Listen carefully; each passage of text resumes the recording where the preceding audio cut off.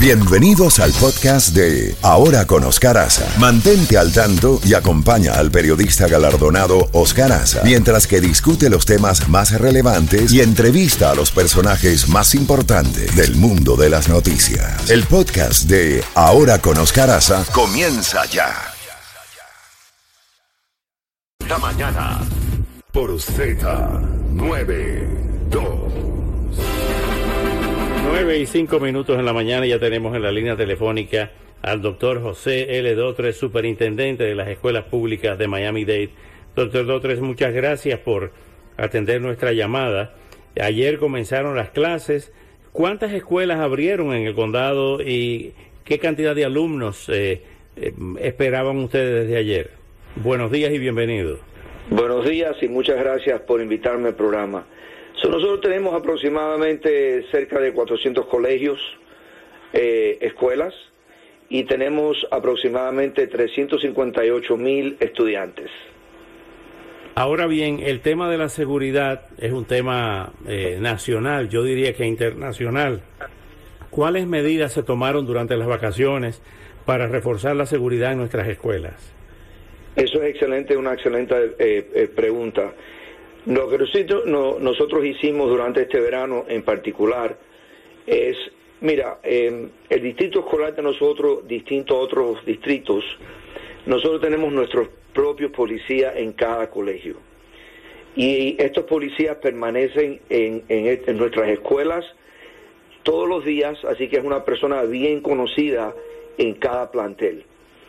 Lo que hicimos este verano, que es muy importante, es estarnos seguros de que nuestros policías están bien equipados y bien entrenados. En caso de una emergencia, una tragedia desafortunadamente, lo que hicimos este verano es tener 4 ejercicios de emergencia para estar seguros que nuestros policías puedan comunicarse inmediatamente con los policías, con los servicios de ambulancia y hospitales en caso que haya una emergencia. Hicimos 4 de esos ejercicios para estar seguros que en el evento de una emergencia podamos responder como una unidad, no solamente dentro del colegio, pero fuera de cada escuela. Y tuvimos 4 ejercicios de esos para estar seguros que nuestros policías estén bien conectados y la respuesta sea inmediata a un caso posible. Superintendente, otro tema importante es el tema de la salud de nuestros niños y niñas en el sistema escolar. ¿Cómo está el tema de las vacunas? ¿Cómo está el tema de los programas de prevención de estas epidemias? No solamente ya el COVID, sino tenemos la viruela del mono ahora para éramos pocos y parió katana, como dice el dicho popular. Así mismo. Cuéntenos qué se ha estado haciendo o qué planes tienen ustedes para asegurar que estas pandemias o estas epidemias no afecten nuestro sistema escolar. Exacto. Lo positivo es que hemos estado ya casi 2 años bien entrenados en cómo sanitar, cómo tener las clases y las aulas con bien, se dice en español, sanitadas bien, sí. Que limpien las clases bien, que tengamos los planteles bien limpios y también estar seguro de que cuando sea posible separar a los muchachos, pero queremos también venir a un año escolar que haya mucho más conexión. Referente a lo que es virus y cosas por el estilo, nosotros tenemos un departamento de salud en el distrito que está conectado con el departamento de salud local y siempre nos guiamos por la información y los protocolos que ellos establecen. Inmediatamente estudiantes que se enfermen y tengan algo que sea comunicativo con otros estudiantes, hay protocolos bien específicos que son excluidos y entonces a medida que se sientan bien, después con una notificación del doctor, pueden reintegrarse al colegio. Así que todo es muy regido, estamos constantemente en comunicación con el Departamento de Salud local y eso nos ayuda a estar seguros que lo que estamos haciendo por los estudiantes es lo más adecuado referente a lo que es situaciones médicas. Superintendente, ¿cómo está el tema de las maestras y maestros? ¿Tenemos las plazas cubiertas o todavía hay problemas para reclutar maestros? Otra muy buena pregunta. La situación de los maestros, la escasez es algo nacionalmente, ¿no es verdad?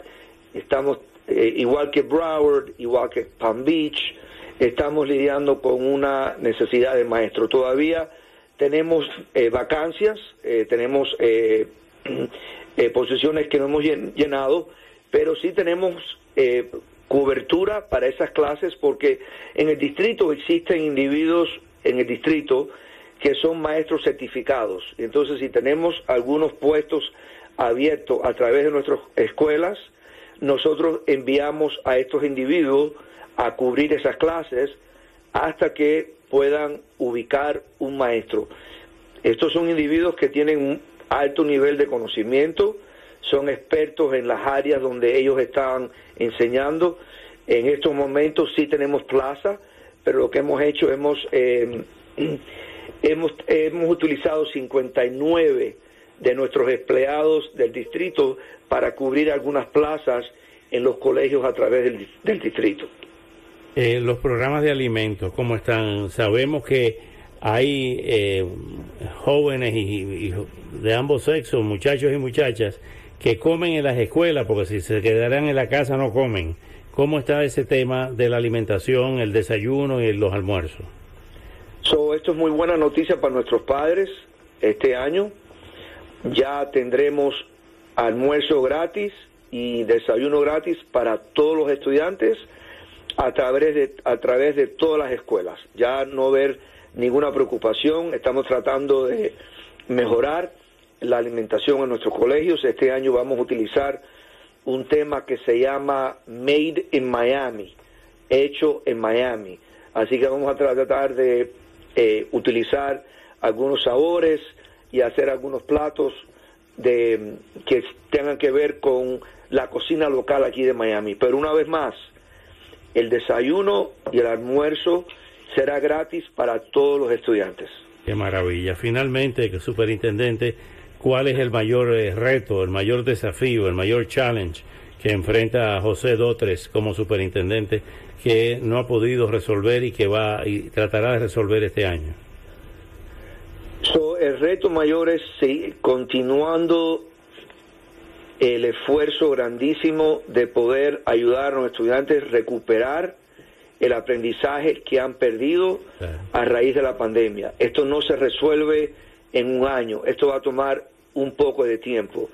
Así que estamos haciendo mucha hincapié en que estemos acelerando la educación para poner a los estudiantes que estén cumpliendo las retas de cada grado específico que tengan ellos, y eso va a requerir también mucha asistencia adicional. ¿Cómo parece esto? Esto va a ser a través de tiempo adicional o antes del colegio, después de las clases, durante la escuela, hacer intervenciones, especialmente con los estudiantes menores, los estudiantes de kindergarten, primero, segundo y tercer grado. Ahí la lectura es muy importante, así que tenemos que dar clases o darle tiempo adicional a los estudiantes para mejorar la lectura. Hemos hecho bastante, nos hemos recuperado bastante en matemática y bastante en lectura, pero lo que sí tenemos que preocuparnos es de la proficiencia de los estudiantes en lectura y la proficiencia de cada estudiante en matemática y en ciencia. O sea, yo como estudiante puedo progresar, pero posiblemente no progresar al punto de estar en mi nivel. Tal vez soy un estudiante de cuarto grado, yo debo estar en el nivel de cuarto grado. Y así que ese nivel de proficiencia es lo que vamos a estar trabajando muchísimo para levantar a los estudiantes, porque muchos han perdido en esa área. Aunque han mejorado, hay todavía mucho trabajo que hacer.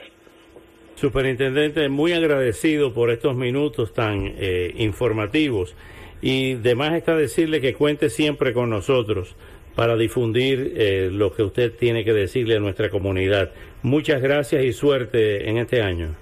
Muchísimas gracias, es un placer tener la oportunidad de que los padres escuchen todo lo que estamos haciendo y por favor, siempre digo lo mismo, que los padres llamen a los colegios, al distrito en caso de que tengan alguna pregunta. Queremos estar siempre